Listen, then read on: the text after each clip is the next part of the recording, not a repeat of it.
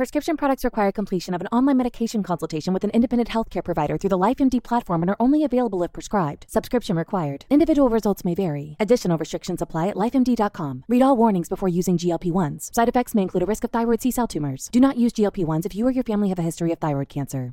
If you've struggled for years to lose weight and have given up hope, did you know you can now access GLP-1 prescription medications through LifeMD? LifeMD is now offering eligible patients online access to GLP-1s, the breakthrough prescription medication that can help you lose body fat and weight. Listen to what people are saying. You just take your shot. It doesn't feel like you're on a diet. What I wasn't expecting it to do was to shut off the food noise. This was life-altering, and if I can do it, I feel like anybody can do it. And here's the best part. Your insurance may cover 100% of the cost of your medication. So go to TryLifeMD.com to have your eligibility checked right now. Get started today at TryLifeMD.com. That's TryLifeMD.com.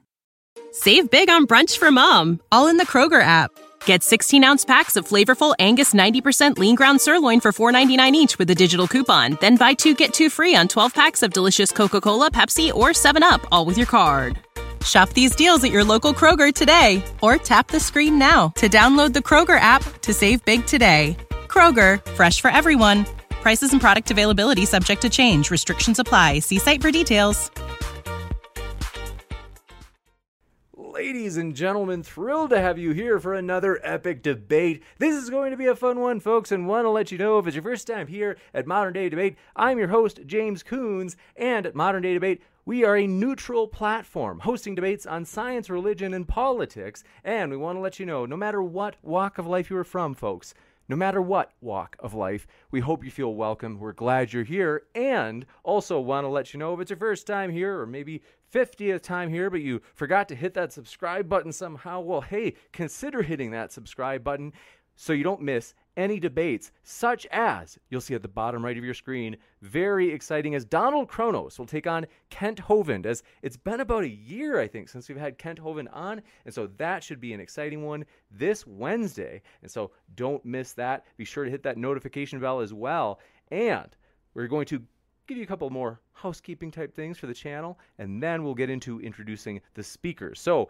in particular, want to let you know, folks, we are excited that we are on Twitch as well. So if you like watching from Twitch instead of YouTube, hey, no, we've got that linked in the description, and I will put that link in the chat right now as well. And if you love podcasts, well, hey, pull out your phone right now and check and see if we, Modern Day Debate, are on your favorite podcast, as we want to make sure that we are, so that can be useful to you. And so, if you happen to find that we're not, we're on almost every podcast app I've heard of, but we're trying to get on every single one so it's as convenient as possible for you. And with that, we're going to introduce our speakers. We're thrilled to have them. It's been a while. James W., I think it's been even longer since we've had good old T Jump on. So James W., thrilled to have you back. He's linked in the description, folks, and want to say thanks, James W., for being here. And what can people expect to find at your link in the description? Oh, I think you might be muted. We can't quite hear you, James.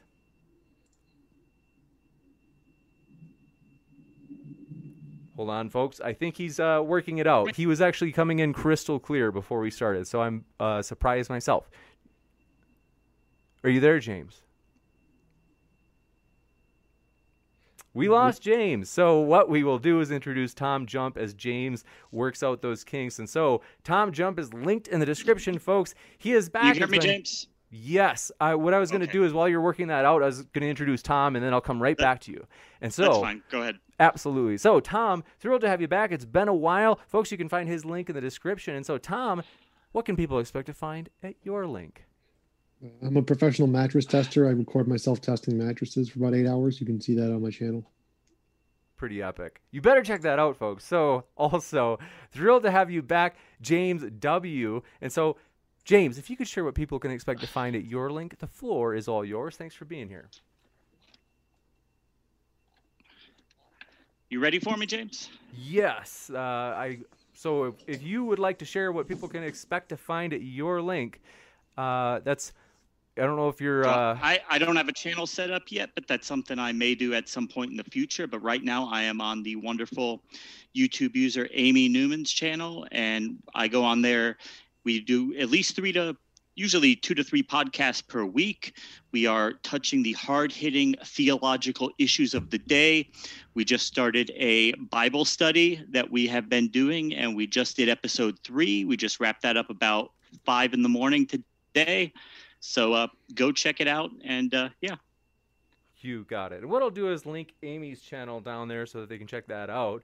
And with that, we're going to jump right into it. So James W. will be arguing on behalf of Missing 411 being legit, and Tom will be playing, or not playing, but legitimately will be the skeptic tonight. We don't do devil's advocate debates. We think that they're great, but we don't do them here at Modern Day Debate. And so this is for real, folks. So James W., the floor is all yours. All right, I'm going to share my screen very quickly. See if you get that. Yes, now we are seeing your desktop. Okay, so this is just a basic presentation mode I had. It's more to guide me along with what I'm doing. But the concept of Missing 411, so it's a series of books and documentary films about missing persons, particularly missing people that happen in our national parks and forests. And the guy who began writing those, his name is David Paulides. He was a police officer for over 20 years, and he has been an amateur cryptozoologist. He has been doing research into the Bigfoot phenomenon. And during the course of this research, which a lot of it takes place in our national parks and forests, he came across a park ranger who had commented to him about the unusual disappearances that were happening in these national parks. And he wanted to take a look at that. And he spent many years now looking at over thousands of cases that go on in our national parks. And to give everybody a scope idea of the problem, I just want to put everything into context here.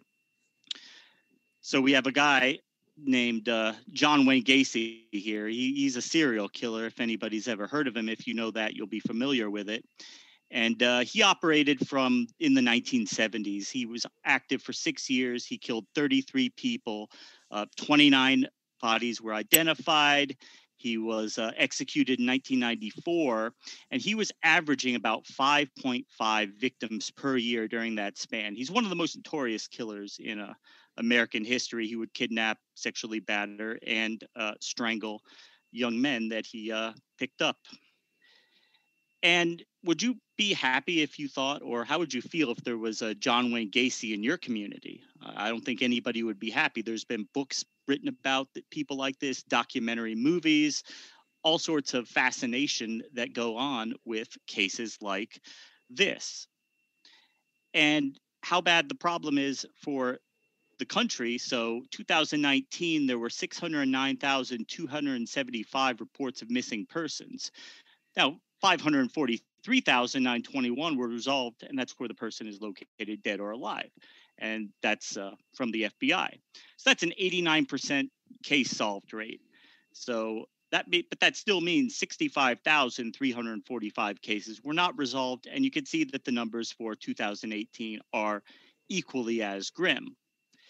And those numbers, that's the raw data. So the numbers are skewed because there are duplicate entries and there are people who should have been removed, but, family members found the person. They forgot to call the police and tell them they found it. So the entry just hangs there.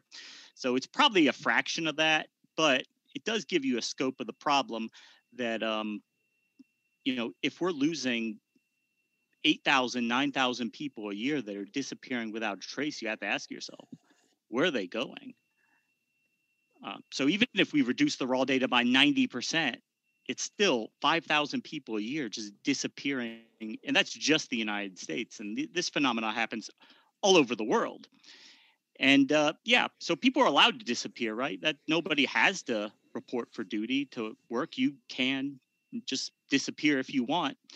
And no doubt that happens. But in the modern era with electronic information and with finances and everything, those cases are pretty easy for police to solve. They tend to solve those pretty quickly through financial records. And then they find the person. And he just says, yeah, I just don't want to talk to my family or friends anymore, which you're allowed to do. Those cases are not too hard to find. Suicide, yeah. People do commit suicide. They don't always leave a note. They don't always tell everybody. But the problem is that if you commit suicide, it's hard for you to dispose of your own body. Aside from, jumping into an acid vat or volcano, somebody's going to find something. And human trafficking, no doubt this does happen. It probably happens a lot more in the third world than it does in America. But I'm sure there are cases that, the police do solve from time to time. So we do see that it does happen. But the scale is the only matter of question in that. And we have 18,000 homicides per year.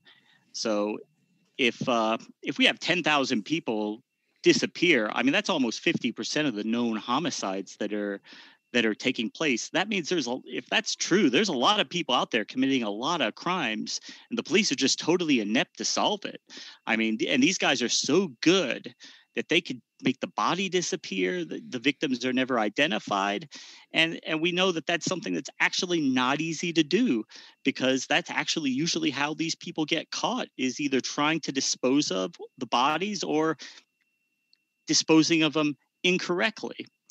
So the missing 411. So yeah, there's a lot of missing people. So what does that have to do with missing 411? Well, if you look at the big picture instead of looking at everything in a total vacuum, you get different kind of context that you see what's going on. So missing 411. So millions of people visit our parks and forests every year. The overwhelming majority make it out unharmed. Unfortunately, every year, many people do go missing inside these parks. That's unavoidable. That's a consequence. Bad things happen, right?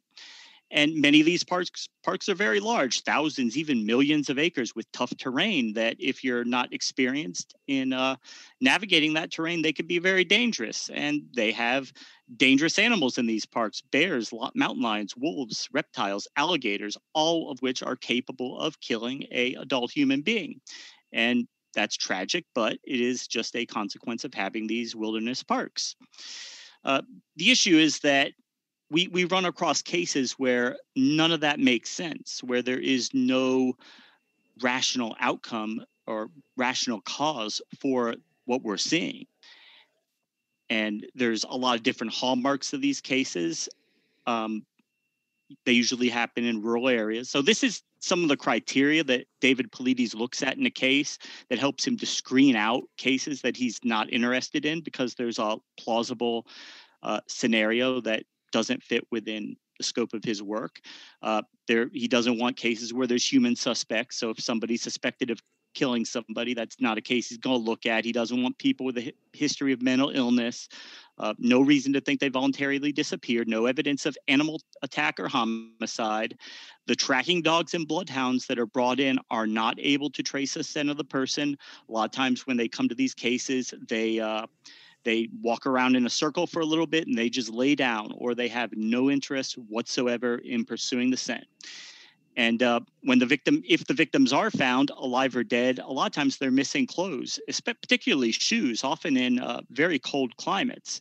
And there's a change in weather pattern a lot of times after these disappearances. And when the victim is found alive, often they're unconscious or semi-conscious or in an altered state of consciousness. And a lot of these victims are located next to rivers or lakes or bodies of water. And yeah, people do drown in bodies of water. That does happen. And the people who do search and rescue, they're not dumb. They're aware of this. So if there's a creek or a river or a body of water that is near where somebody goes missing, they're going to check that. And human bodies, they float after a few days of decomposition. They don't just sink to the bottom and stay there. And that's even if the bodies are weighted down. Ask Scott Peterson about that. He killed his wife, threw her in a bay that connected to the ocean with several cement weights. And a couple months later, her body still floated to the surface and was recovered. And he's in prison today because he couldn't make that body disappear. And a lot of times when these victims are found and they're asked what happened, they're not really able to give a coherent explanation for what happened that makes sense to really anybody.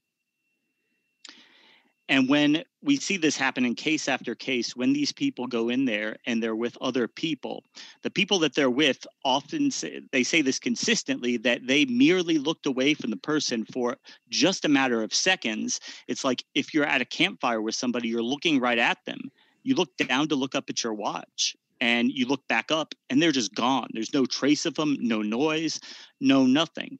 And we see that happening in a lot of these cases, not people going in there alone. It's people going in there with friends and family, and they're with them, and these people are still disappearing. Now, who knows what it's connected to, but a lot of these people seem to be physicians or physicists. May just be that those people tend to earn a lot of money, so they have the free time and money to take these vacations to these parks, but it's still something to consider. And when the victim is deceased, a lot of times there's no apparent cause of death. It's hard to determine why they died. And a lot of times in these cases, we see that the victims are found alive or even dead, but the location that they're in is a place that would be very difficult, virtually impossible for them to get to. We have one case where a 2-year-old child was missing for 20 hours and managed to hike 12 miles in 20 hours, 2 years old. Anybody who has kids, if you're a parent, you know that that's not really plausible. That is not what happens. And we see in a lot of these cases where we do know what happens with a young child like that, they end up walking maybe a few hundred yards, maybe maybe a quarter mile, and then they sit. They're not going to hike up a mountain 12 miles and be found alive the next day. Something else happened. Other than that, we're not really sure what it is, but it doesn't seem to make sense that children would be able to do this. And then a lot of times these people are found alive or dead. It's in an area that's been searched previously by sometimes, many times, 3, 4, 5 times by different groups. And you're going to say that dozens of people went down a trail and this person had been there the whole time and just nobody missed it. Well, no problem. They all just missed it. Well, sure they did. Sure they did. So what's going on here?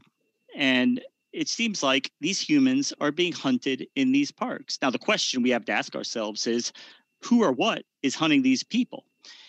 And we know that a lot in these cases, the missing 411 cases, they don't fit with animal predation. We know what animal attacks look like. You can pull up videos. You can pull up pictures of what happens after a bear attack online. It's a bloody, gruesome, nasty. These people are seriously injured. It's not something that's going to happen quietly. And yeah, these are not normal forms of animal predation. We don't have ninja-style grizzly bears stealthily skulking up on people and taking them, without anybody hearing anything, and then disposing of the body, bones and all, so that no one ever sees it.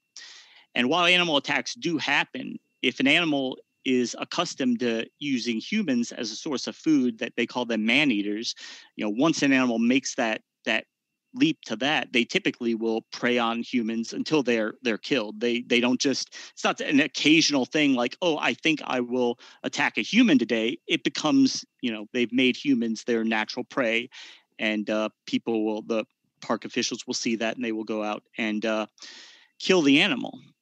Now, an unsettling yet probable truth is that people seems to be being hunted in these parks. And if it is other people hunting these people, then the police are totally inept at being able to solve these cases. And that's something that should be unsettling to us all, that people, if it is just people, they're apparently able to get away with murder, and the police are just not very good at solving these cases. So when you look at all these cases, you arrive at a residual. You filter out a lot of the cases that have plausible other explanations, and then you're with questions or cases that don't fit within our normal paradigm. They don't have a conventional, rational explanation. So what's happening in these parks? And the truth is, I don't know.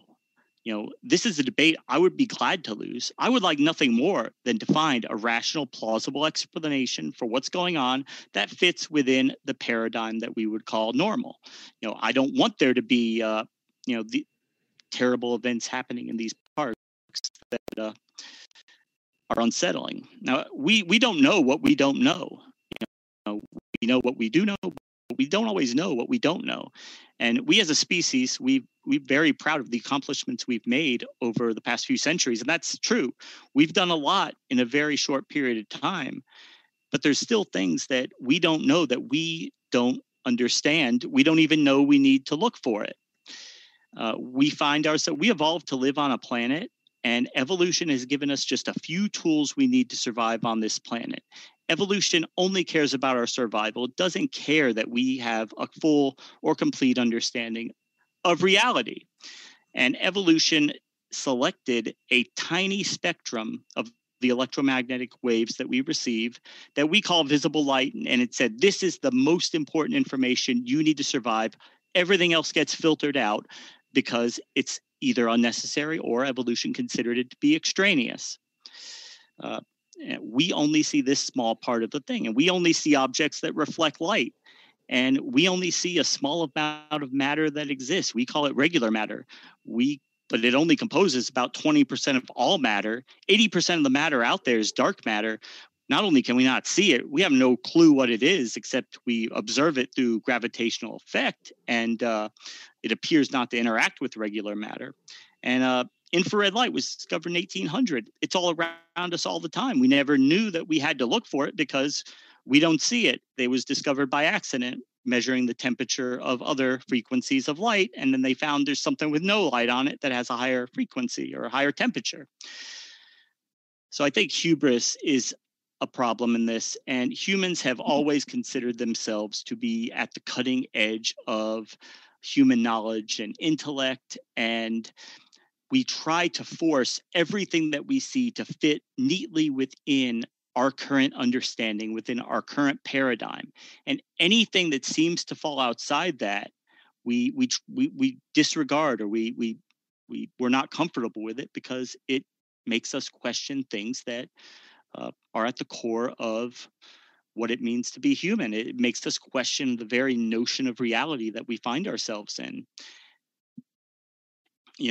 We still don't know. The Roanoke colony disappeared in 1858, North Carolina, 120 people. There's nobody alive today who has any idea what happened to those people. It's just speculation. Nobody knows for sure. Mothman, West Virginia, 1996 through 1997. Numerous families, different people, unknown to each other, all make claims that they saw a large flying man with 10-foot wingspan and glowing red eyes. Nobody today has any idea what they saw in that wilderness. Nobody knows. The proposed explanation that it's just a sandhill crane doesn't seem to be likely because no one's mistaken cranes for the Mothman before that, and it hasn't happened after. But when you have to force it to fit within the paradigm of what you consider normal, you arrive at conclusions like that. The Slender Man stabbing, 2014, Waukesha, Wisconsin. 2 12-year-old girls stabbed one of their friends, and they claimed after that they were told to do so by the Slender Man that they met out in the woods. Not a very likely scenario, but interesting nonetheless. We've seen cattle mutilations all over the country these cases actually mirror the missing 411 cases in a lot of ways. These cows are being found deceased in the fields, no apparent injury, organs or body parts surgically removed, blood drained, no blood on the floor, the FBI or the ground. So it appears that the animal's being transported somewhere else, having these procedures done, and then being dumped close to where it was found. The FBI looked at it for 10 years. They found a lot of these cases have a rational explanation. It's unusual forms of animal predation or whatnot. But there were cases that they were able to exclude everything rational that we know to be rational. And there's still no explanation for what happened in these cases.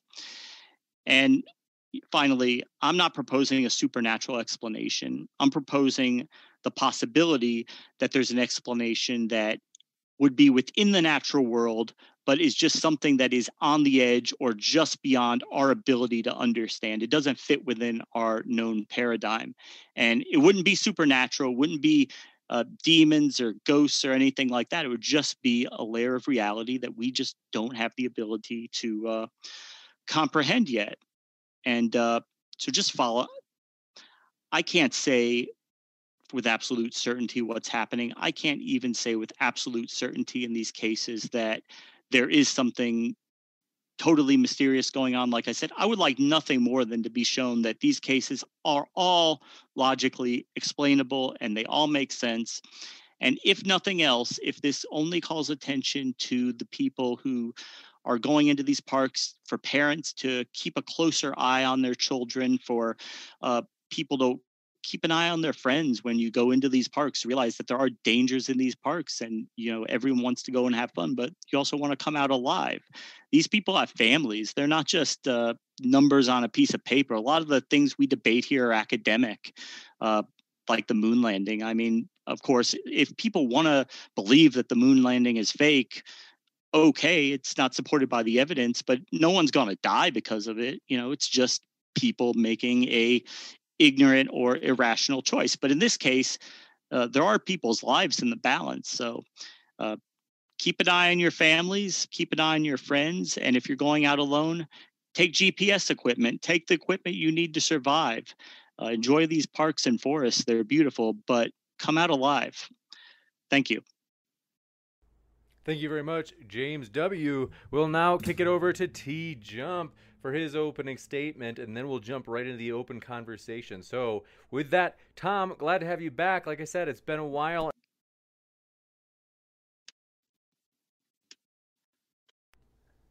He's on mute. All right. So I don't really understand anything he just said, like stuff. People disappear. We can't always explain it. Therefore, fringe natural stuff. Like I don't get it. Like I'm from the Missing 411. Like according to the guy who wrote it, Pallades or whatever.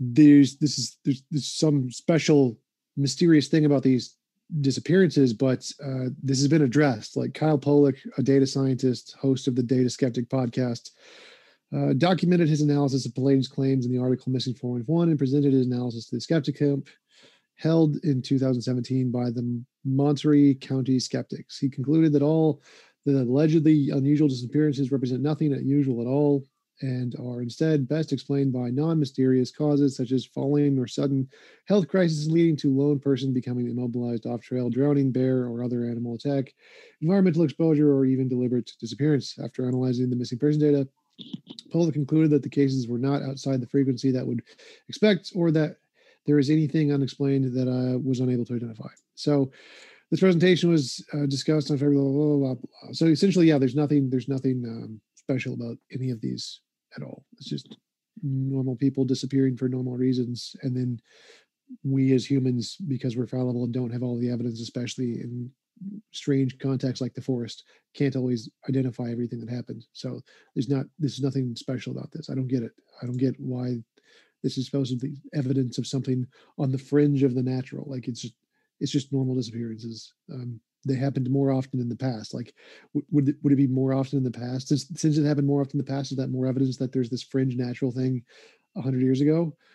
No, just means we didn't have the same level of technology. And in the future, when we have more technology, there'll be less disappearances that we can't explain because we'll have more technology. Like, there's nothing special about this whatsoever. I don't even understand what the argument is supposed to be. We can't explain, therefore fringe natural is just an argument from ignorance fallacy. It's like, I can't understand how it could be X, therefore it's Y. Like, that's not how it works. So I don't really understand the argument for the most part. It seems like a basic argument from ignorance, argument from incredulity that has been debunked by a data scientist already. So I'll just conclude there.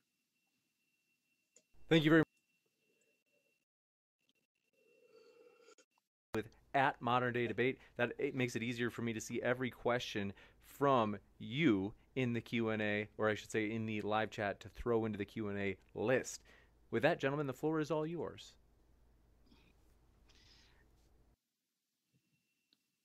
Well, yeah, I mean, a lot of these cases, they do have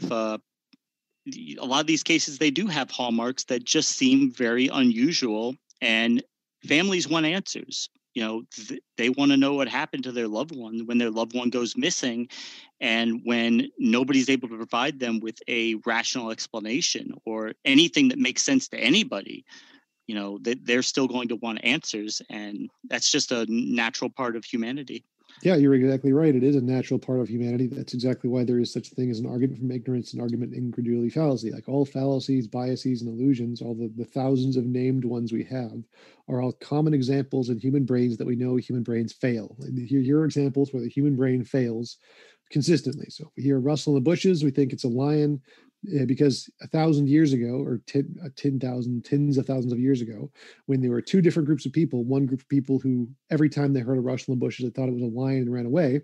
And the other group of people, when they heard the rustle in the bushes, they said, well, I can't prove it's not a lion. So we're going to be skeptical and just remain here. Like the ones who just always thought it was a lion and ran away survived more. And so we have more, as human beings, we tend to experience that fallacy, type 1, type 2 distinction fallacy, that we always see agency in things that we can't explain because it had a benefit for survival, just like every fallacy and bias and illusion and delusion and hallucination. So the fact that we have these proclivities to want to insert answers where we don't have answers is why so many people believe in a God. Like, yeah, but this isn't evidence. Like, you can't say we don't know, therefore X. It's like the famous Neil deGrasse Tyson quote, oh, look, it's unidentified flying object, I'm going to now identify it as aliens. Like, no, you can't do that. It doesn't work that way. So essentially all you've said is there's stuff we can't explain. Like, yeah, obviously there's lots of stuff we can't explain because we don't have all knowledge. Doesn't mean it's not explainable. It just means we haven't thought of an explanation yet, or we don't have the evidence yet, and that's it. Exactly. Special. That's all I'm saying is, yeah, we don't know what's happening. But to say that it must fit within what we would consider our normal paradigm is where, that's where I differ, because, yeah, we don't know. It could be just parts of the nature that we just don't understand yet. You just contradicted yourself. So you just did we don't know what's happening, so we can't conclude it, or we should conclude it's not natural. Like that's literally a contradiction. You can't say if we can exclude every natural explanation we know of, then we have to conclude it falls outside that scope. Yeah, you can't do that ever. It's like literally impossible. The problem of underdetermination, you literally can't do that. It's one of the classical fallacies in reasoning to think that you can rule out every possibility. Like, no, there's literally infinitely many things that could always explain every set of data. Rational possibility, not yeah. There's irrational. There's going to be infinitely many rational possibilities that could always explain the data necessarily.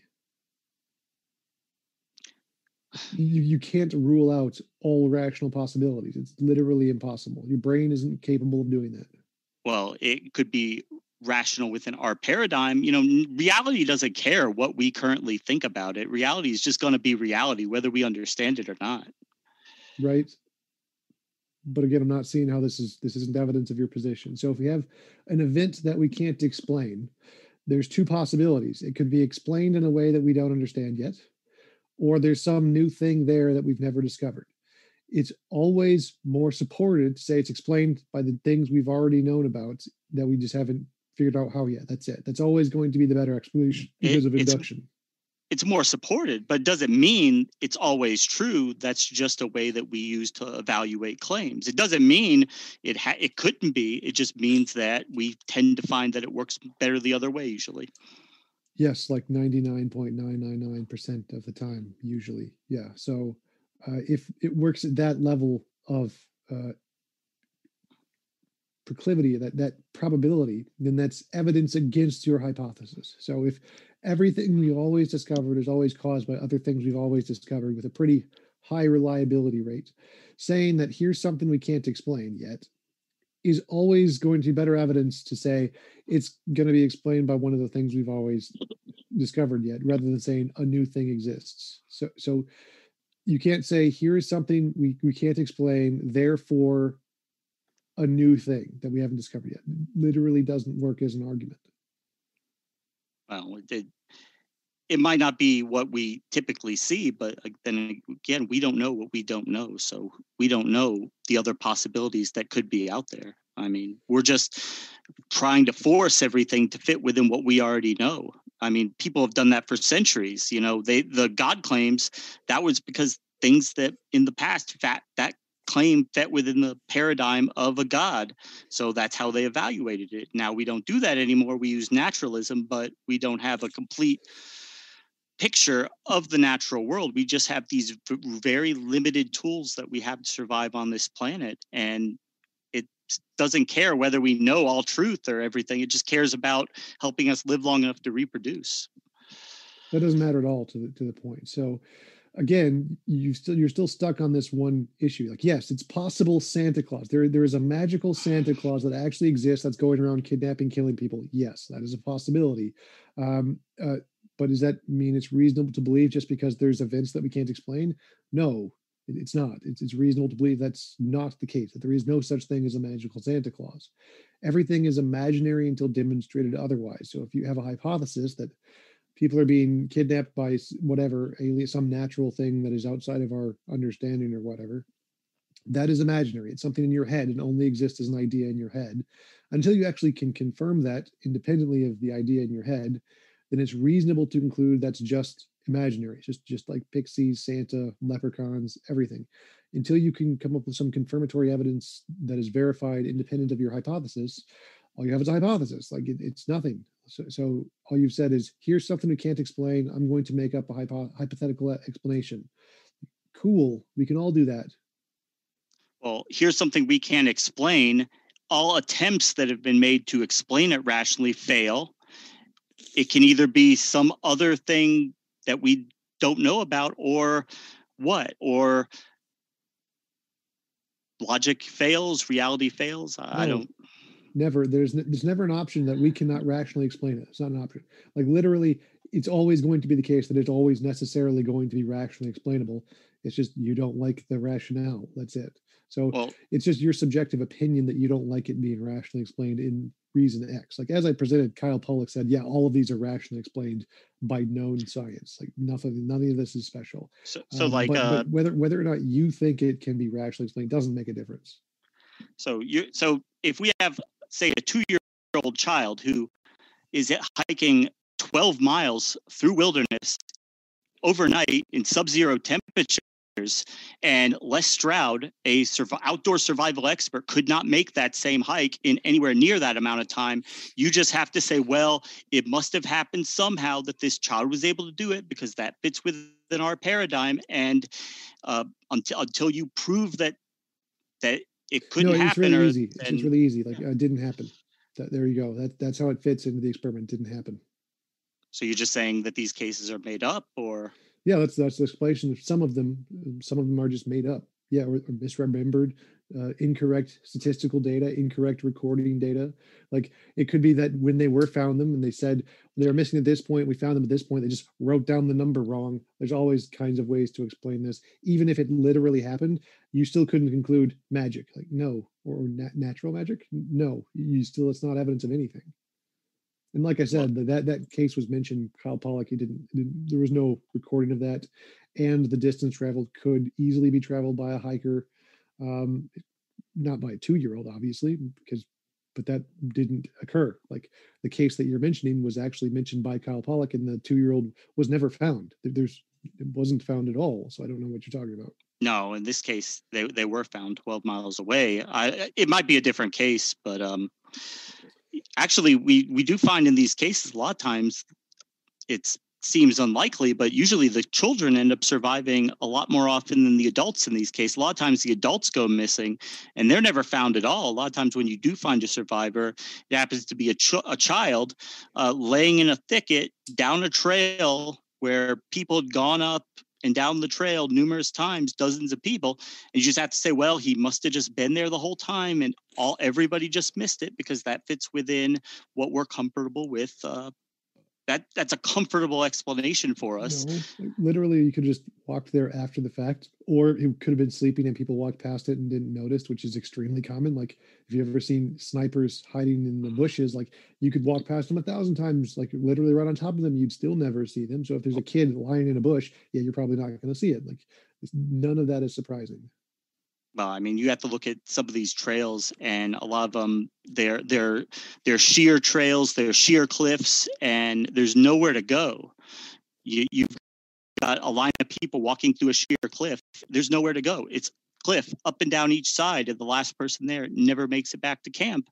You look through, you don't find a body anywhere. You just have to conclude, well, maybe a bear just came out of nowhere and took them somewhere. And yeah. Or they fell, or they walked the other direction, or they just didn't follow you down the cliff and you just didn't notice and you thought they were there the whole time. There's tons of natural explanations here. And none of that is weird. None of that is maybe strange. the bloodhounds just decided they don't want to track that day, or maybe their noses were stuffy. They didn't feel like maybe catching a scent. Because as you mentioned, many of these recordings have strange natural weather occurrences. Like if it rains, then yeah, the dogs aren't going to be able to track the scent. If it's raining, yeah, there's definitely lots of the ways. I mean, it's very hard to trick a dog. They've tested it numerous times, and their noses are pretty uncanny. Yeah, unless the air particles are washed away by the rain, in which case they're literally not there anymore. So if it's raining out, dogs can't smell anything. I take my dog out in the rain. He smells all the time. So he seems to be able to pick up scents. So again, there's lots and lots of ways in natural occurrences where weather and wind can blow away the particles and there's nothing left for the dog to smell. That's a real thing. It happens all the time. Dogs don't always work necessarily. It's not like you place a dog and it can track literally anything anywhere in the world. It doesn't work that way. And then you have a lot of these cases, particularly in the modern era where they have infrared flare radar in helicopters fly over. And even if there's a body there, it takes about a day for the body to cool to ambient temperature. They should be able to see it, but there's nothing there, nothing to see. Infrared doesn't see through things. It's not X-ray. Well, I mean, this is out in the forest. It's not in buildings. There's there's these things called trees. They can see through trees. They can see through trees. They can.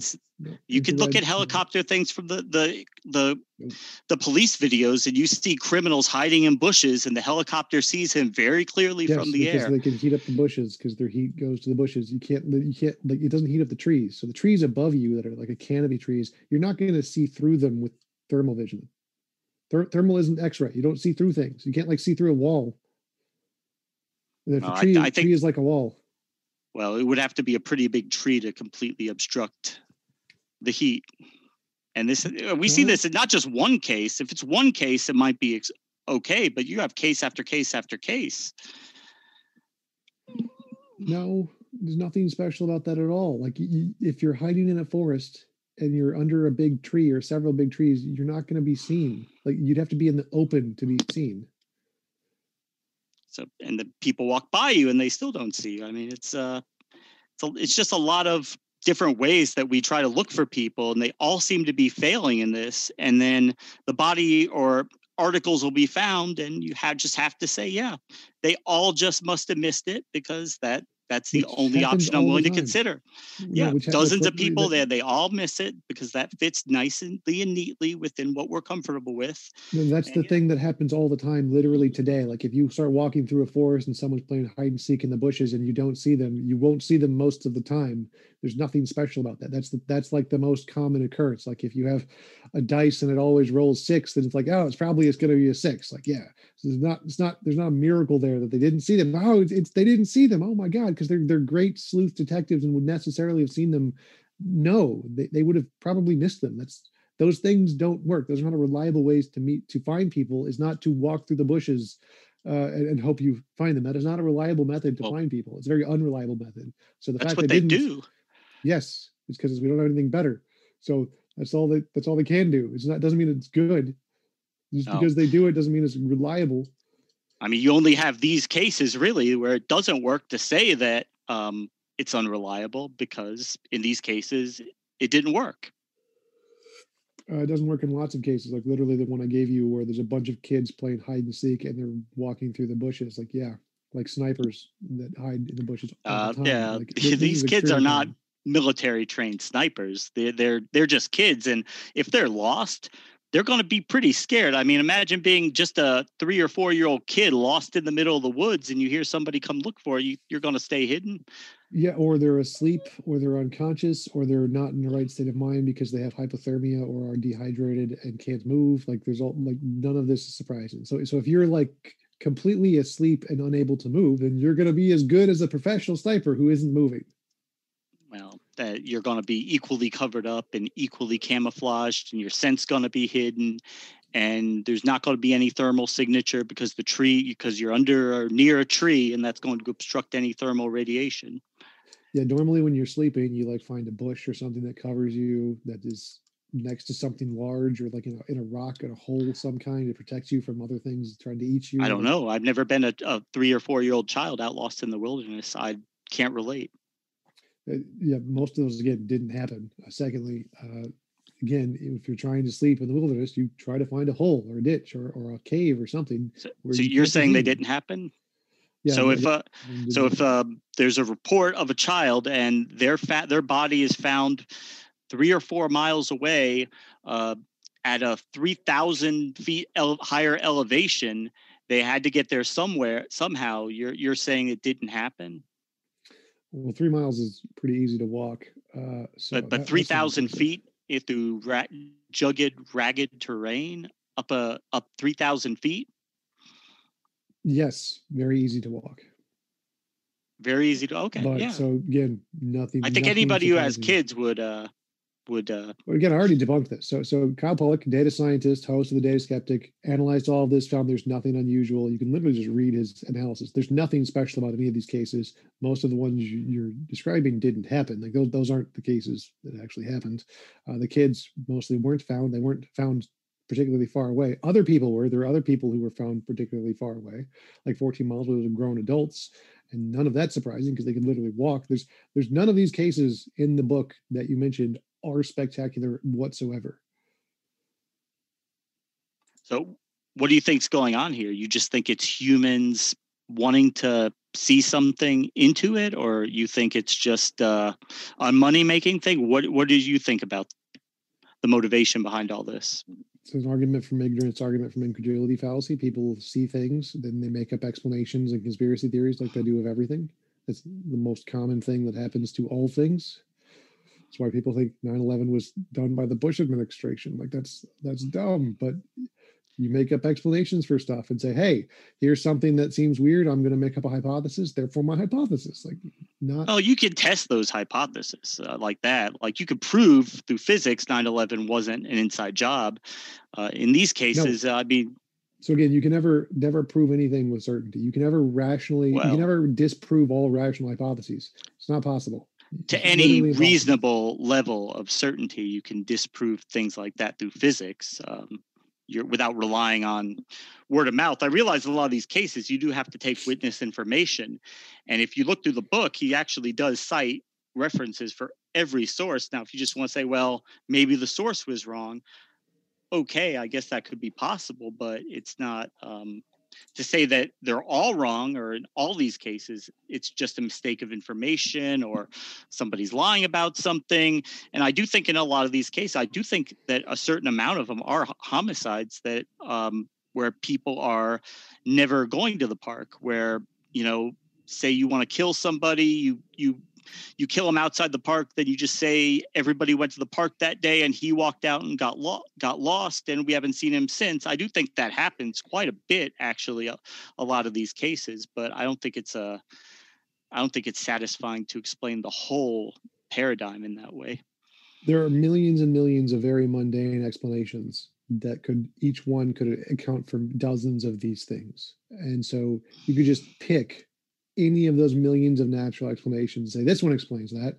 It was a clerical error. They wrote down the numbers wrong. They had the facts jumbled. They misrecounted the information. All kinds of very mundane things you could just add in there and say that could explain this fact. And you could just take all of those in accumulation and put them together and say any combination of all of these things is always going to be better than almost supernatural thing. Like, extraordinary claims require extraordinary evidence. If you want to say that there is a almost supernatural thing, like, you would need to make some kind of testable predictions. Well, extraordinary claims require extraordinary evidence. Actually, that axiom does not go to the truth of a claim. It just goes to whether a claim should be believed or not. And I realize that's all we have, because you can't prove, it's very difficult to prove things with absolute certainty. We can't really do that, but we have to make educated guesses based on the best information that we have. What is the definition of knowledge? I would just say it's something that we know. It's a fact that we know. in philosophy, it's a justified true belief. That's what knowledge is. So if you want to say that you have some kind of a knowledge of this hypothesis of this almost supernatural thing, then you need a justification, you need a belief, and it needs to be true. Those are the three factors. So we don't know if it's true, so you need a justification. And if you don't have a justification, all you have is a belief. So right now you have a belief. You said there's things you can't explain. You have a belief. Like okay, that amounts to exactly nothing. And then you try to give a justification. Well, these are very strange things. Now, in philosophy, that doesn't count as a justification. That's just an argument from ignorance. So what we need for a justification is testable predictions. That would be a justification to believe that your hypothesis is true, but you don't have that. So right now you have just a belief, and your justification is you can't explain stuff, which is the opposite of justification. So you don't have anything as far as I can tell. You just have a belief. Well, I'm not a philosopher, so I don't typically wade in those waters too much. I know you do a lot of work in there, but that's not my cup of tea. But again, I'm not being dogmatic about it. I'm not claiming absolute knowledge. I'm simply advocating that there could be things here that we aren't privy to yet. And of course, the militant skepticism is going to come in and say, no, nothing is ever connected. Everything is unexplainable. Everything is coincidence. Where are the people going? They went somewhere. Why? Because they just did. And if you have any further questions than that, you're a conspiracy theorist. Get off the internet and take a walk around the block to reconnect yourself with reality. Yeah, like if we see an event like a dice rolled a 6, there's two possibilities. One, somebody like rolled it as a 6, or two, there was this Rube Goldberg machine thing that happened, and somebody designed the dice specifically intended to roll 6 at this exact point in time. Like, well, what's the most likely thing? Somebody just rolled it and landed 6. So that's the reasonable hypothesis. If you think you see a dice that's rolled a 6, and you've come up with this Rube Goldberg hypothesis that requires all these ridiculous things that have never been discovered yet, then yeah, that's crazy talk. You need more than a dice rolled a 6 to come to the conclusion there is the supernatural thing. Saying there's things you can't explain isn't evidence of anything. Like that's not a justification. Do you think that humans today have discovered every form of life there is on Earth? Are you open to the fact that there could be life forms that we haven't come across yet? Yes, okay. It's possible there are unicorns that we haven't discovered yet, but possibility. It's possible, but I'm not postulating any one. I'm just saying, is there a possibility that there are forms of life? You would have to say yes. It could be a unicorn. It could be anything else, but it's definitely possible that it's there. And is it possible that Santa Claus exists? Well, that makes testable claims that we can test. I'm not, I guess it's philosophically possible, but no one would consider it rationally. It's absolutely certain that there are animals that exist that we don't know about yet. And in fact, we discover new animals every single year. But yes, you're just saying. So it's possible Santa Claus exists. It's possible unicorns exist. It's possible leprechauns exist. It's possible a god exists. Possibility means nothing. Anything that is logically possible is possible. So it doesn't. It's not evidence of anything. Saying it's possible means nothing. It's not only possible that new animals exist that we haven't discovered yet, it's an absolute certainty that they do. You're saying, well, they are out there, but we have to assume that they couldn't be responsible. They wouldn't be able to take down a human, or we would have seen it by now. No, I'm not saying that at all. So again, if you want to say that all of these cases are explained by some unknown animal that is working together and never been discovered yet, who's making thousands of people disappear, yeah, that makes testable predictions. There's no evidence of that. That doesn't work. Well, it's not thousands of people a year. It's actually like these cases, the true missing 411 cases. There's 1,600, but some of these cases go back, most of them start in the late 40s, but some of them go back before then. But they appear, and they're clustered, but they don't appear to be happening at a rate that would normally excite alarm. I mean, you ask only the government would do this, but they have 2 police agencies that work the national parks that have exactly the same job. Only government would come up with that, the park police and the park rangers, law enforcement rangers, and none of them really are forthcoming with data about these incidents in their parks. That's also addressed by the Kyle Pollack paper. Like, none of that is significant. The requests for data cost money because they have to locate all the data between all the agencies and go to the actual, like, where it happened and it's recorded, which they don't like just keep on file. So yeah, the fact that it costs them money is why they don't do it, because it's a complete waste of time. So there's no real interest there. It's not because they're hiding anything. It's because it costs money and time, and they have better stuff to do than to answer weird questions about missing people. Yeah, it's not a big deal, right? Because we don't know what happened to him, but we just have to assume something must have happened to him. There you go, right? Well, obviously, if something happened to them, you have to assume something happened to them. And there you go. And any more questions of that is not a big deal, right? Well, if it's literally the exact same rate and explained by everything natural, then no, it's not a big deal. It's like, why do you think it is a big deal? I like if someone, we value human life, and these people have families, and these people are real people with real families and loved ones and hopes and dreams, and they're just going in these parks to enjoy the scenery or to take a hike, and they're not coming out. And what happens to them really doesn't make sense with what we see. And I know the skeptics, that you say they've gone through and debunked and looked at every single case and every single time found a natural explanation, but that's not what we see when we read through a lot of these cases. We do see things that don't add up. What about my explanation of they got the numbers wrong? Couldn't explain literally every one of those cases. Well, not that doesn't happen, but to pose that as an explanation for every single one. Wait. So remember, if we're talking about, is it possible? Like, is it possible there's an undiscovered species? Yes. Is it possible that every single one of those is a clerical error where they just wrote the numbers down wrong? Is that possible? It could be, but that explanation to me is as unsatisfying to me as the undiscovered animal hypothesis is to you. I mean, it's just not. Okay, that's good. We'll go with that. So we have two very unsatisfactory explanations. One is from this new thing we haven't discovered yet. One is from this thing we've discovered and happens all the time everywhere in the world with an extremely high rate of occurrence. People make mistakes and write stuff down wrong and remember stuff wrong. Which one of those is the better explanation?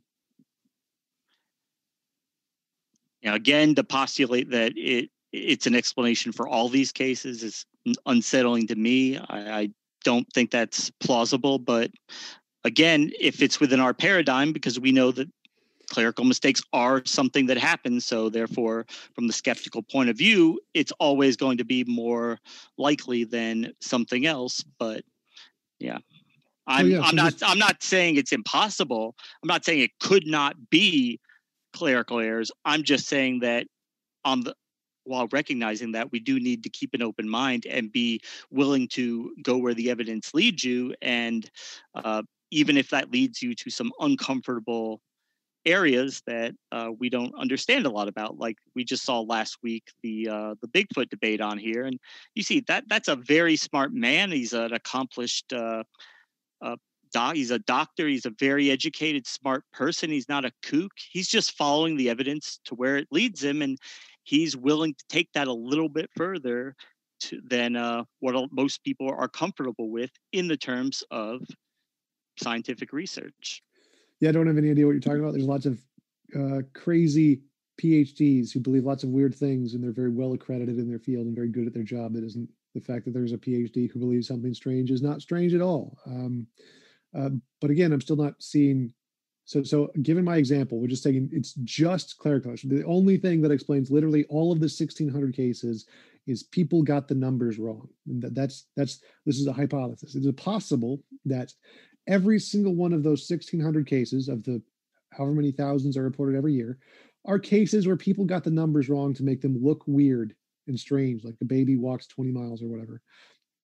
And that's a possibility. And because it's a possibility, and it's also a possibility that there's a almost supernatural animal that we haven't discovered yet. That's also a possibility. Both of these explain all of the data, potentially. But it's which one is more reasonable to believe? Well, I mean, I don't think you're saying, because a lot of these cases, they don't hinge on just the numbers, just the clerical data. There are a lot of these cases. Hypothetical. So I'm just posing this as a purely hypothetical. I'm saying my hypothesis, just made up from nothing, is that every single one of the 1,600 cases, that seems strange is completely explained by a clerical error and nothing else. It's just a random hypothesis I came up with. And that is a possibility, right? It's possible. In that dichotomy where it's only those two explanations are allowed, of course, the skeptical position is going. Too. So we can add another. We can say that some of them are explained by clerical errors, and some of them are explained by partial truth, and some of them are explained by things that have happened through natural causes, like the fact that people take their clothes off when they get hypothermia because they feel hot when they're not. There's lots of natural explanations there we can add in too, but that just adds more weight to the natural side. So I'm trying to take the most extreme natural hypothesis I can, the one that's the least plausible natural hypothesis, though the one that's everything is just a clerical error. That's it. That hypothesis, just the least plausible natural hypothesis, is every one of these cases is explained by a clerical error. Obviously, that's pretty ridiculous. But we're going to compare that to these cases. Some percentage of them is caused by this undiscovered, almost supernatural animal or something. Which of these is more plausible? Well, I mean, when you force reality into that box for that hypothetical, of course, it's going to, and put everything in those terms. Of course, that's going to be the more plausible of the two explanations, but it's not, that's not quite the situation we find ourselves in. And I think that all these disappearances, of course, the reality is they're all a mixture of explanations. Like when you find out what actually happened, some would be unknown medical conditions. Some guy on the trail had a heart attack and keeled over and fell into a gorge or whatever. I'm sure that has happened, and things like animal attacks where the bear hides the carcass really well and just nobody ever finds the bones. It's a mixture of all outcomes. Or the bear kills it, and then the wolves eat the bones and the vultures eat the rest. So the bugs eat the rest. So yeah, there's definitely lots of combinations in there. So we could say that if we take this one hypothesis of just clerical errors and then add in these other things like natural explanations of unknown diseases, a bear combined with wolves eating all the bones, because wolves can't eat bones just fine. And we add in those natural explanations, the hypothermia causing people to take their clothes off. Like those actually make the natural explanation better. So then those make it more likely. So if we take just the all clerical errors or Bigfoot, and clerical errors are better, and then you add things like, well, they also have unknown diseases, which are very common, or they had hypothermia, or there's a bear ate one and the wolves. That actually makes the natural explanation even better than just the clerical errors explanation. So if just starting with all clerical errors is better than Bigfoot, and then you add in all these other things that we already know about that could explain it naturally, that seems like you're just adding more weight to the natural side just to make that argument even better. Right. And again, I'm not being dogmatic about it. I'm not saying all these cases must be very unusual or that there could not be a rational explanation found for that. I'm not saying that at all. I'm just saying that in totality, to make that assumption that they're all explainable that way, I guess from your philosophical point of view, maybe it makes sense, but it's not actually saying that it couldn't be something else. It's just what's more likely to believe. I totally agree. It's logically possible that there is an animal that we haven't discovered yet, like Bigfoot, that's doing all of it, and it's logically possible that it has like an ability to turn invisible, like the species from Stargate. Like those are all possibilities. Predator. And actually, there are reports of people in the woods seeing things that look like they have predator-style camouflage. Obviously, we don't have good evidence of it. It's just anecdotal, and all the videos that have been put forward are not very clear. So, just what people say. It's not strong evidence. But it's possible there are literal predators that are literally in the forest killing people. That's a possibility. It could be. Possibility, I don't know why you keep saying it's possible, because possibility, it doesn't mean anything. It's like saying it's not a married bachelor. Like, congratulations, it's not a married bachelor. So saying something is possible isn't evidence. It doesn't support your case at all, any more than it supports the case for Santa existing. Well, I think if we keep an open mind and we keep looking at it, or if we close our mind and just say it's got to be something we already know about, then you're never really going to know what you're missing. You're never going to be looking for something that, you don't know is even there to look for. I mean, if let's say if theoretically, if there were something taking people at a very slow rate in these parks, maybe 1 or 2 per year, I mean, that would not statistically come up anywhere. They could do that almost indefinitely without anybody being the wiser, because statistically, it's just not going to throw up any red flag for anybody. Right. So I think that's a good point, that yes, we should always be open to any hypothesis. And I'm happy to be open to any hypothesis. Like, you can literally come up with a hypothesis of anything. You could say there are literal predators and aliens doing the little fighty thing in the movies in the forest. That's a hypothesis. But in order to make a hypothesis reasonable to believe, because everything starts as imaginary first, and then you have to demonstrate it's not imaginary, you need to take your hypothesis and say, if my hypothesis is true, here's some predictions I can make of something we will discover given this kind of experiment. And if we can discover that, then that's good evidence of your hypothesis. You can say, if I think there is this above almost supernatural entity or animal thing that we haven't discovered yet, I can predict we will discover it under these conditions. Or if we do something like, if we like went through the entire woods, let's grouped 10 million people and we all just walked the entire woods, we discover it. If you made that kind of prediction, then that's great. We can test this.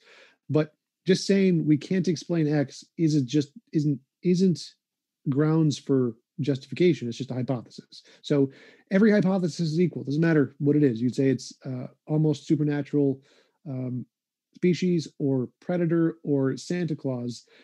They're all hypotheses. But in order to get something above the level of hypothesis, you need some way to independently verify that it's true outside of your imagination, and you haven't presented that yet. No, and I concede from the outset that I can't provide absolute proof or even strongly compelling proof as to what's going on in these cases. It could be any number of things, and I'm just open to the possibility. And I do think that we need to keep looking. It's very easy for us to just sit here and discuss these cases because they don't really mean anything to us, but these cases do mean a lot to people. They are real people, and they're not just philosophical constructs or axioms. They're real people with real families, and things are happening, and bad things happen all the time.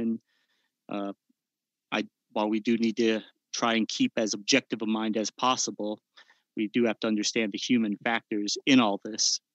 Yeah, people are going missing, and bad things are happening. And like I said, you going into the wilderness with your kids, keep an eye on them, because I've seen so many in these cases where people are literally saying they turned their head away and their kid was gone, and they're found dead miles away, and nobody knows how that happened. Maybe it's rational, maybe it's not, but either way, it's very unsettling, especially to the people involved in all that. To see your child playing hide and seek in a national park, and you see them run behind a tree and hide there.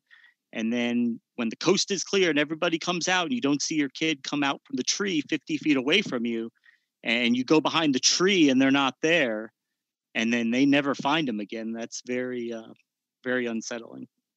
Yeah, it happens in not forests too. Like, there was recently a case in Florida where a kid was eaten by an alligator. The parents turned away for 2 seconds, and then the kid was gone underwater. So yes, that happens all the time. It's very important to try to prevent that as much as possible. But we also have to take into account that the fact that things happen that we can't explain isn't evidence of anything. It's just Google argument from incredulity. Well, I'm not making an argument from incredulity. I'm not just saying because I don't understand what's happening or how it happened, therefore couldn't be. Because remember, I'm not proposing a particular solution or a particular outcome and saying anything else is incredulous, but I'm just saying that there's cases here that we don't really know what's happening, and to keep an open mind on it. So what I understood your argument to be was that here's a bunch of things we can't explain, therefore it's possible it's almost supernatural, undiscovered species. You say almost supernatural. I mean, it's just an undiscovered species that we don't. You said something aware like of it. Borderlining the natural or something, I think were your exact words. Borderlining the edges of what we're able to fit within our current paradigm of understanding. Yeah, I'm just trying to paraphrase that by saying. Yeah, I know. I'm an atheist too. I know make the claim that magic and all that. I get it. But, well, I couldn't remember your exact words. So it was, since you said borderlining the natural, I said like almost supernatural, borderlining almost. Yeah, I wouldn't. I'm not proposing a supernatural explanation or spiritual, or I'm sure that whatever it is, it would be firmly grounded in the natural world. Just there's a lot of the natural world. We've really only been looking at it scientifically for a couple hundred years, and we've learned a lot in that time. But I think 1,000 years from now, people will look back at us and look at what we knew and what our knowledge was and what we thought, and they will probably think a lot different. They probably won't look as highly at us as we do now. And humanity's always done that, you know? Well, did I accurately represent your argument? Your argument is here's a bunch of things we can't explain. Therefore, that justifies the belief in this borderline natural thing. Therefore, that justifies considering that as a potential hypothesis, not as an absolute hype, but it's open to it. Yeah. What would not be something we should consider as a potential hypothesis? Things supernatural, God taking somebody to heaven or whatever. Just well, I mean, like just witches and incantations and magic spells, and someone did a spell on them to make them disappear, and things like of that. Well, I meant more in general, like for anything that occurs, we're trying to explain it. What makes something a reasonable hypothesis and something an unreasonable hypothesis, like in general, not just specific examples. Whether it makes sense, whether the experimentation pans out. I guess it depends on the claim. Again, you probably have a philosophical construct for it, but I don't wait in that pool. I'm interested in how you would personally answer that question. But as opposed to what's reasonable, it would just be an overall evaluation of the circumstances, what we know, and making logical inferences and seeing where you arrive at. Where does the evidence take you? What seems like a plausible outcome. Okay. You would probably have a philosophical axiom about that, but I don't. We're all just trying to do the best we can. We're on this rock being hurtled around the sun. We have imperfect senses. We have imperfect information. Our brains are not perfect. And we see things that happen. We just try to make the best sense of them.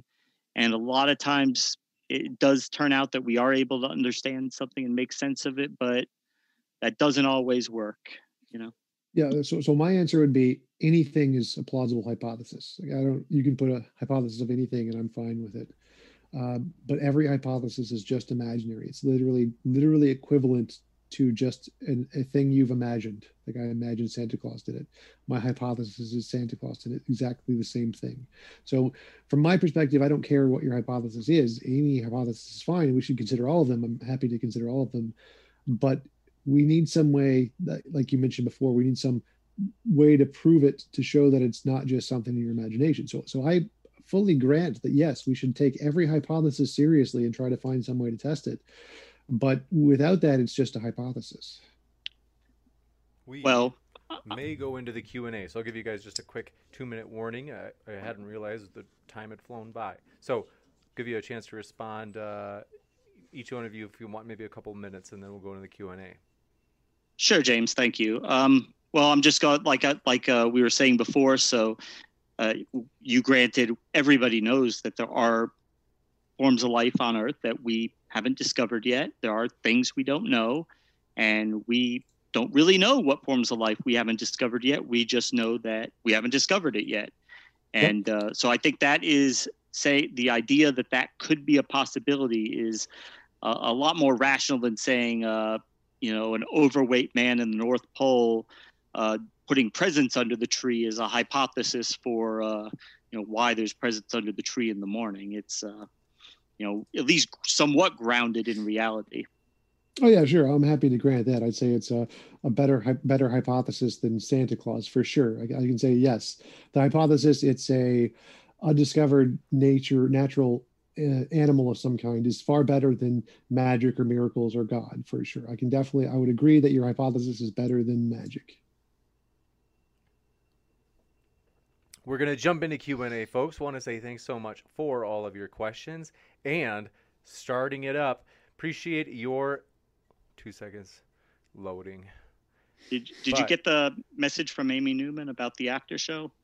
I didn't, but I will add it to the description. And folks, we are willing to link an after show no matter what side is hosting it. And so if you have an after show for a debate in the future that you'd like us to link in the description, let us know. We'll do that. And we usually ask if you do it beforehand, but Amy, gets an exception because we like Amy. But let's see. Smoky Saint, thanks.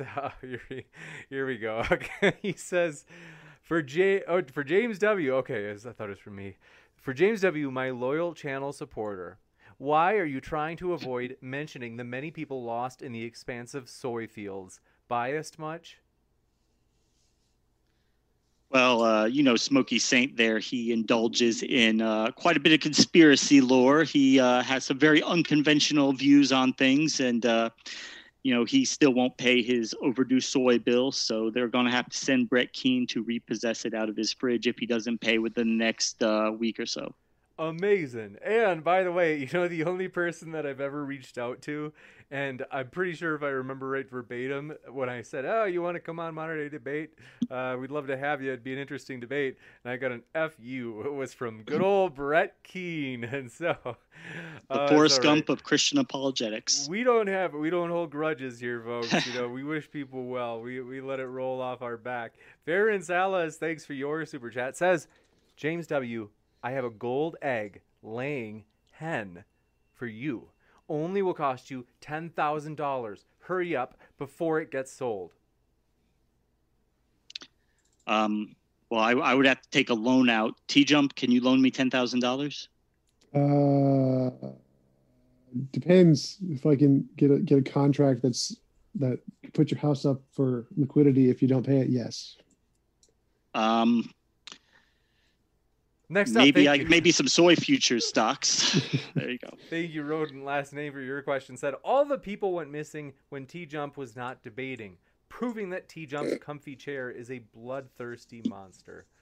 Well, good to know. And ferocious. That is a valid hypothesis that my chair is actually the one causing all the missing people in the forest. Also a valid hypothesis. Amazing. And Jay Mixon, thanks for your question, said, could the gentlemen restate their positions for clarity? So maybe if you could put it in a few sentences, each of you, we'll give you a chance to do that.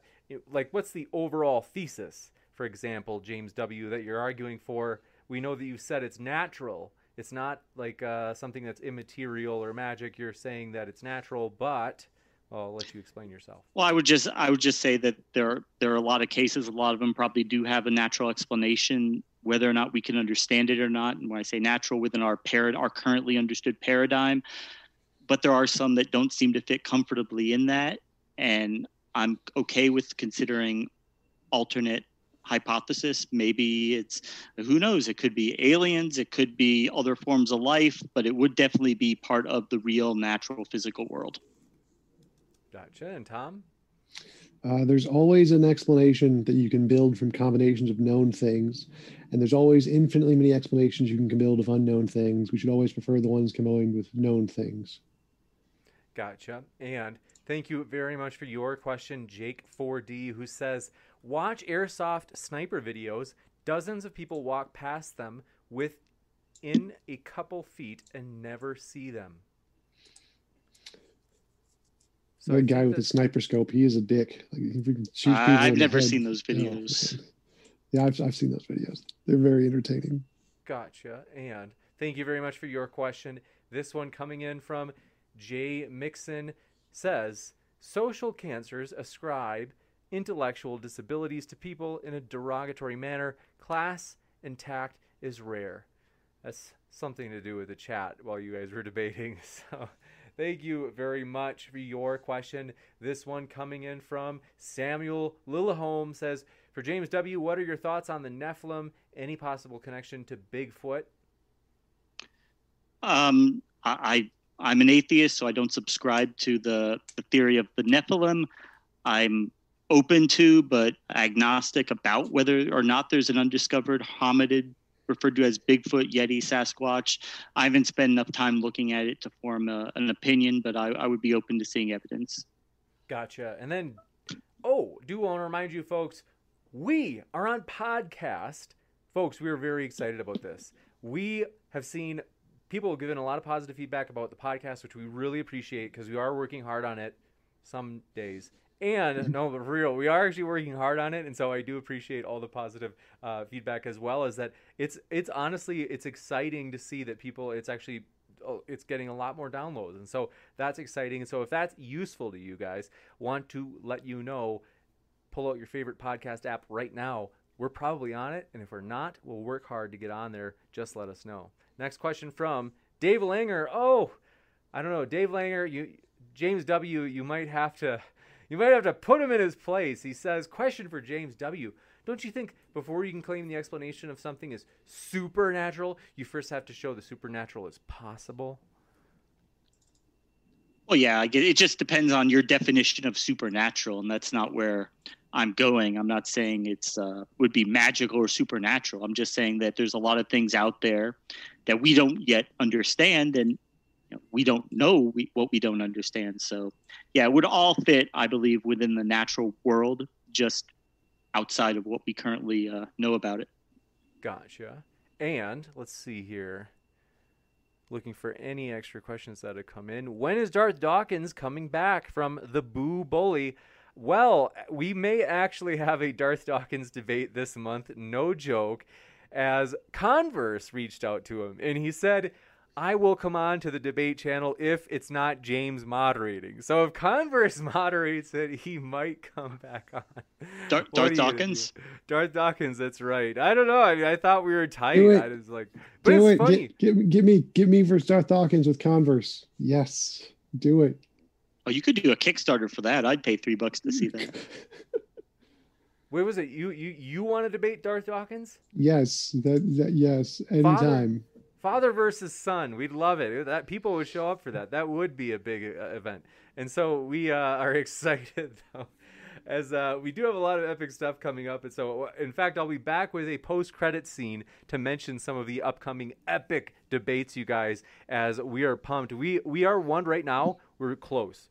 We're close to setting up a debate on, the title is Islam versus atheism, which is more dangerous? And so that should be a juicy one with the apostate prophet and Nadir Ahmed. So we're setting it up. It's not guaranteed. Mark my words, it's not guaranteed, because I don't want to count the old ducks before they're hatched. Is that the phrase? Basically, that gets me in trouble sometimes. Sometimes I share too much about a possible debate, and then somebody's like, hey, I didn't commit to that yet. Why are you talking about that? So Amy Newman says, psh, you're an awesome mod, gently keeping people on track. Thank you. Bless your heart. I don't know. Darth Dawkins, it's funny that, like, the two of the people that I have the biggest problems with, I never even met Brett Keane. It's like, why are you so mad at me? Anyway, so we appreciate you Triggered. Guys. Our links, our guests are linked in the description. So if you want to hear more from Tom or James W., and James W., the link for him is currently Amy Newman, as they work together on different videos. And so you can check out more of James there, as well as you'll hear Amy, who's a regular on Modern Day Debate. And Rodent Last Name, thanks for your last-minute super chat, said, and now for my testable prediction. Someone will go missing after this debate ends. So says the T-Jump comfy chair theory.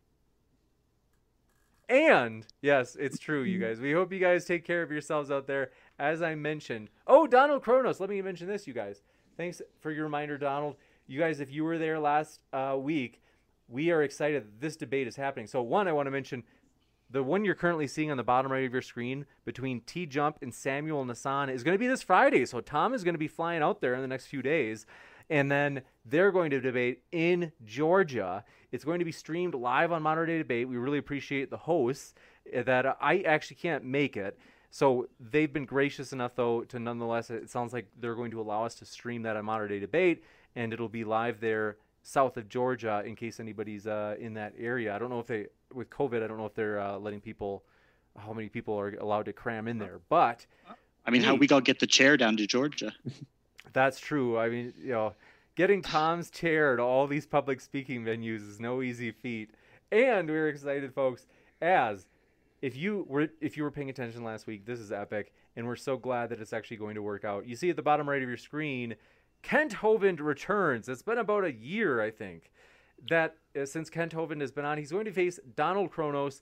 That's going to be epic. And so that'll be this Tuesday. So just a couple of days away. Then Wednesday, David Fitzgerald is going to be here. He's a kind of a fairly famous mythicist. He doesn't believe Jesus existed. He's going to be debating a Christian and a Buddhist, Brenton, or as some of us like to call him, Big Brain Brenton. So Maynard Saves, thanks for your super chat, said, are either familiar with Dyatlov Pass and or heard of the wind low hum insanity hypothesis? I have not. Have you guys? No. T-Jump will probably be able to check on it quickly. I mean, the wind love thing sounds familiar, but not the other one. Huh. Super interesting. Could that be like a Alaska version of the Bermuda Triangle? I remember seeing something about that, like another proposed triangle up there. Oh, that's juicy. And next up, this one, do we have a question? Oh, Cordial Contender says, have Darth Dawkins versus Mr. Batman. I don't know if that'll ever happen, but it'd certainly be interesting. It'd be Tom's dad versus Tom's uncle. It has happened. I think there's Tom's Rabbit. I think he has Batman and Darth talking, and hilarity ensues. Oh my goodness, that would have to be hilarious. Seriously, I'm just trying to imagine. Sir, actually, I was trying to explain, sir. Stop filibustering, mate. All right, Yes. what's your condition for knowledge? That should be really good. But yes, we appreciate all you guys. And our guests are linked in the description. So I'll be back with the post-credit scene, but want to remind you that both James W. and Tom are linked in the description. We appreciate them, and we appreciate you, everybody. Jay Mixon, last minute super chat, said, looking for a T-Jump versus stated clearly round 2. I learned so much in that debate. So glad that you found that valuable, Jay Mixon. That was an epic debate. We loved it as well. And so that, folks, yes, that is in the kind of the vault for Modern Day Debate. If you go over to the science playlist, it's not too far. It's like maybe 5 to 10 debates back. And so, yeah, Cordial Contender says, a lot of over-talking. Don't over-talk me. That's right. That phrase is like my favorite phrase of all from good old Darth. So we appreciate you guys. I like the James is a girly man. That's my favorite quote. Oh, that's right. Yeah. James from Darth Dawkins. Yeah, he did a rant after the debate on here that he was really angry at James. So Tom Rabbit uploaded his rant, and one of his famous quotes from the rant is, James is a girly man. That's right. He accused me of giggling like a 14-year-old girl as well, which may be true, but still, I mean, you don't have to say it. Tony D says, let's see, Smokey. Okay, we're not going to get into that. So thank you guys for hanging out with us. We appreciate you. We hope you have a great night, both James W. and Tom Jump. Thank you. Thanks. Sick of being upsold at gyms? My guy, you're currently a base member? For $90 more, I can upgrade you to our Shred membership. For $130 more, you'll be a Swole member. And for just $300 more, you'll reach Sweat Platinum. At Planet Fitness, you'll get energy without the upsell. Never pushy, always free fitness training and equipment for every workout. It's fitness that fits your budget. Join Planet Fitness for just $1 down and $10 a month. Cancel anytime. Deal ends Friday, May 10th. See Home Club for details.